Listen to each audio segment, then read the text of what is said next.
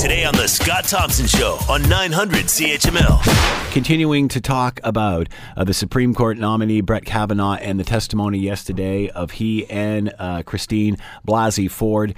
Literally, he said, she said. I'm not sure how any of this can move forward when we have two people standing up, both with a hand on the Bible and the other one in the air saying they swear to tell the truth, the whole truth, and nothing but the truth. And then we have two completely different stories. It is just bizarre how this...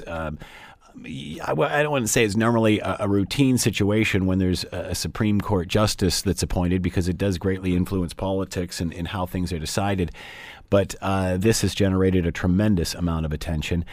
In angry and occasionally tearful testimony yesterday before the U.S. Senate Judiciary Committee, Kavanaugh denied sexual misconduct allegations brought against him by three women. Hearing adjourned after more than 8 hours, where lawmakers heard from both Kavanaugh and Christine Blasey Ford, who says that Kavanaugh sexually assaulted her when they were both teenagers. Republican Senator John Kennedy was solemn when he posed the final question. I'm going to give you a last opportunity. We're right here, right in front of God and country. I want you to look me in the eye. Are Dr. Ford's allegations true? They're not accurate as to me. I have not questioned that she might have been sexually assaulted at some point in her life by someone, someplace. But as to me, I've never done this. Never. All right, the White House pushing back against the call from the American Bar Association to slow the vote of the Supreme Court nominee until the FBI can do a full background check. Sarah Huckabee Sanders, spokesperson, of course, for the White House, says Kavanaugh's already been through 6 background investigations by the FBI, and Donald Trump fully supports him. He felt like Judge Kavanaugh, his testimony was powerful, it was riveting, and it was honest. Certainly, I think all of America thought Dr. Ford's testimony was compelling, and I believe something likely happened to this woman, but not at the hands of Judge Kavanaugh. All right, let's bring in Claire Finkelstein, professor of law and philosophy, University of Pennsylvania Law School, and with us now. Claire, thanks for the time so much. Much appreciated. Thanks for having me, Scott. How can anything move forward when we have two different people saying two different things in such compelling testimony? Well, the thing is that senators are saying it's his word against her word. We don't have any corroboration of Dr. Ford's claims, but they haven't been willing to do the two things that could corroborate her claims. Number one, of course, is to order an FBI investigation, and number two would be to bring in other witnesses like Mark Judge, who might be able to answer the question of whether or not there's any corroborating evidence, whether or not there's any additional testimony that they should be considering. Of course, it's always possible if they brought in Mark Judge, who is the person who supposedly witnessed the alleged attack on Dr. Ford, he might lie under oath, but then his demeanor and his manner of speaking and his ability to answer questions would be on display for senators. And they haven't been willing to go ahead and do that. And as we saw yesterday, very much on display, Judge Kavanaugh himself was not willing to call for an FBI investigation. So how could it be anything other than his word against hers? It appears that his strategy was to not deny that this woman had this experience, but that it wasn't him, that there was confusion. Is that accurate? Yes, although he was even a little bit more cagey about that. He said it may well be that she had the experience that she describes, but it certainly wasn't me. But he had rather harsher words to say about other allegations that, of course, weren't before the Senate committee yesterday, saying it was a farce and a joke. And then the harshest thing, of course, that he had to say was that whether Dr. Ford's experience was true from her point of view, that this attack actually happened to her or not, that the use of this allegation was really a plot by Senate Democrats who are embittered about Hillary's 2016 defeat to get back at Republicans. And so he treated it as part of a grand conspiracy. And that was a note of anger and bitterness and resentment that was injected into the proceedings yesterday that makes the committee's decision to send this to the full Senate a little surprising. So, as you mentioned, they will vote on this to progress on this afternoon. Does that mean that they believed Kavanaugh and not Blasey Ford?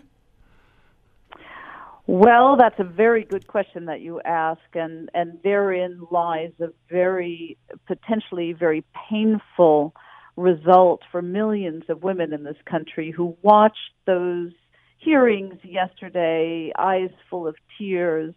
Sexual assault hotline was had its phones ringing off the hook for millions of women watching Dr. Ford's testimony and watching the response to that testimony. This is kind of a litmus test of where the country stands on sexual assault, how much women are to be believed, whether or not they ought to summon their courage up to come forward with allegations. If indeed this obviously will go from the committee to the full Senate, which could have happened even if the committee had voted it down, because Mitch McConnell did have the ability to bring it to the floor of the Senate. But if the full Senate confirms Judge Kavanaugh, this will be a tremendous rebuke, will be experienced as a tremendous rebuke for millions of women who are watching these proceedings. What was your thoughts on both of these testimonies yesterday? My experience, but obviously the country saw it through two very different sets of lenses. I thought Dr. Ford was highly, highly credible. Even the slips in memory, not being able to place exactly what date this occurred or where it occurred, made her testimony a little more credible, paradoxically enough, because she really seemed to experience it as the memory of someone many years later recalling an incident of when she was 15 years old. She remembered very vividly the parts that were most traumatic for her, but she hasn't been able to piece together those particular very detailed items that would help to corroborate, partly because she doesn't have information, for example, about when Mark Judge worked at the Safeway and things that would help her piece together her memory. So at any rate, I thought she was very plausible. I thought Judge Kavanaugh was genuinely emotional and outraged and angry about this. But I thought that the veracity of his testimony was really colored by the way that he answered the questions of multiple senators who asked him if he would support an FBI investigation. And the fact that he never answered that question in the affirmative and only answered by becoming more and more exercised about the fact that he was willing to testify, I think casts significant doubt on his veracity. And I'll just say one more thing about his performance yesterday is that he did appear to be very unhinged for much of his testimony and really rather crude and not fully in control of himself.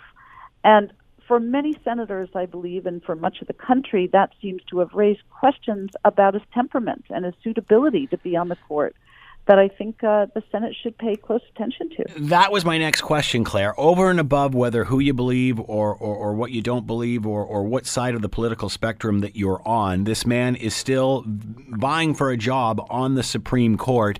Did he show the fortitude and strength that's needed to serve in that role?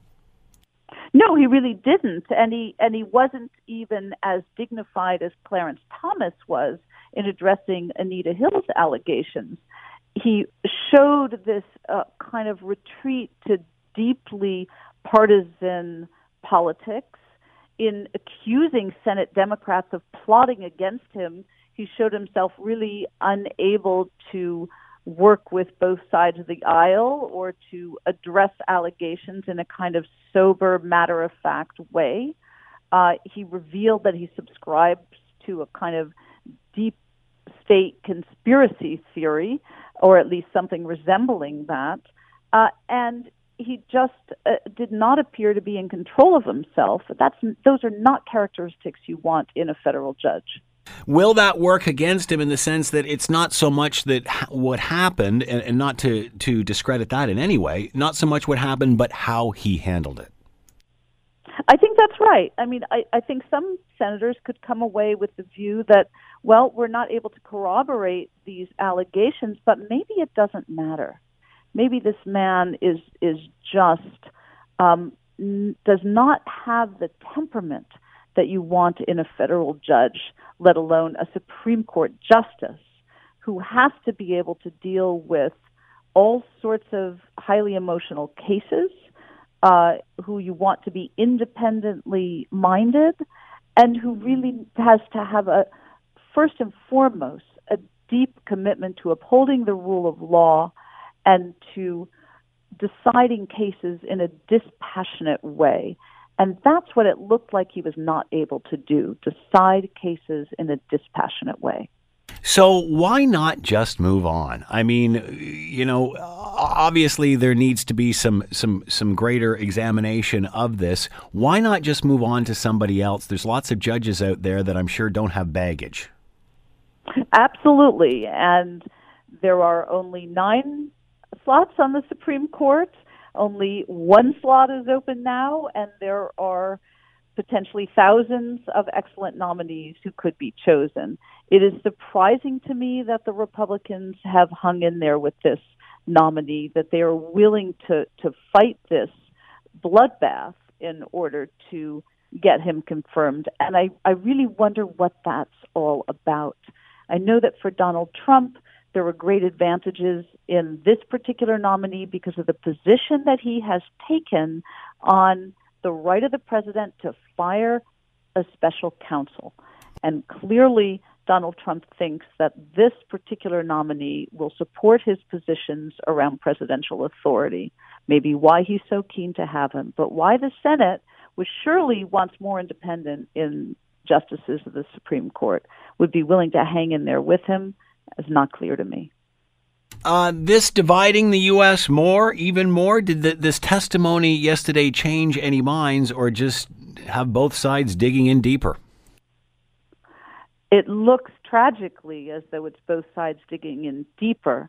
It is a very, very sad moment for the country, I think, both because of those millions of women who are watching this and thinking, so they don't care about my situation, my sexual assault, how sympathetic will this justice be to women's rights once on the Supreme Court?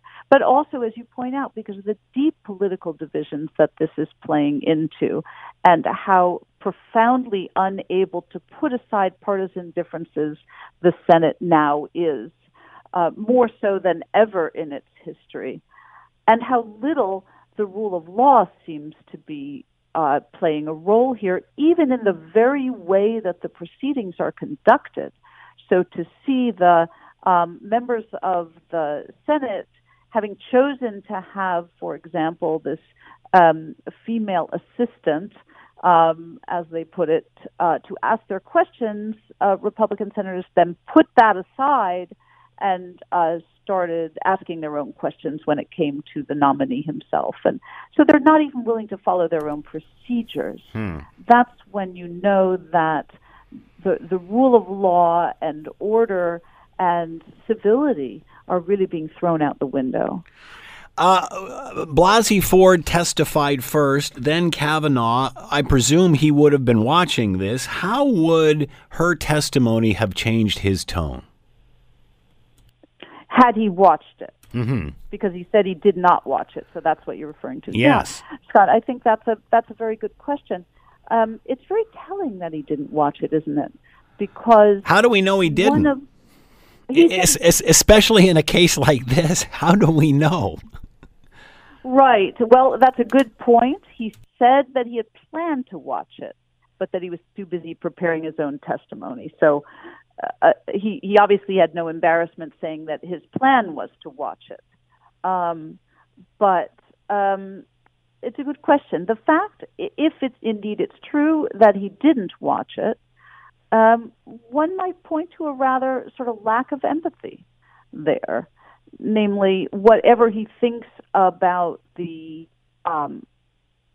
allegation, the appropriateness of her making it, and its truth, you might think that he would be interested in her experience in any event, or at least want to know what that experience is for her and to see her demeanor in delivering it. How could you not watch it? How could you not watch it, right?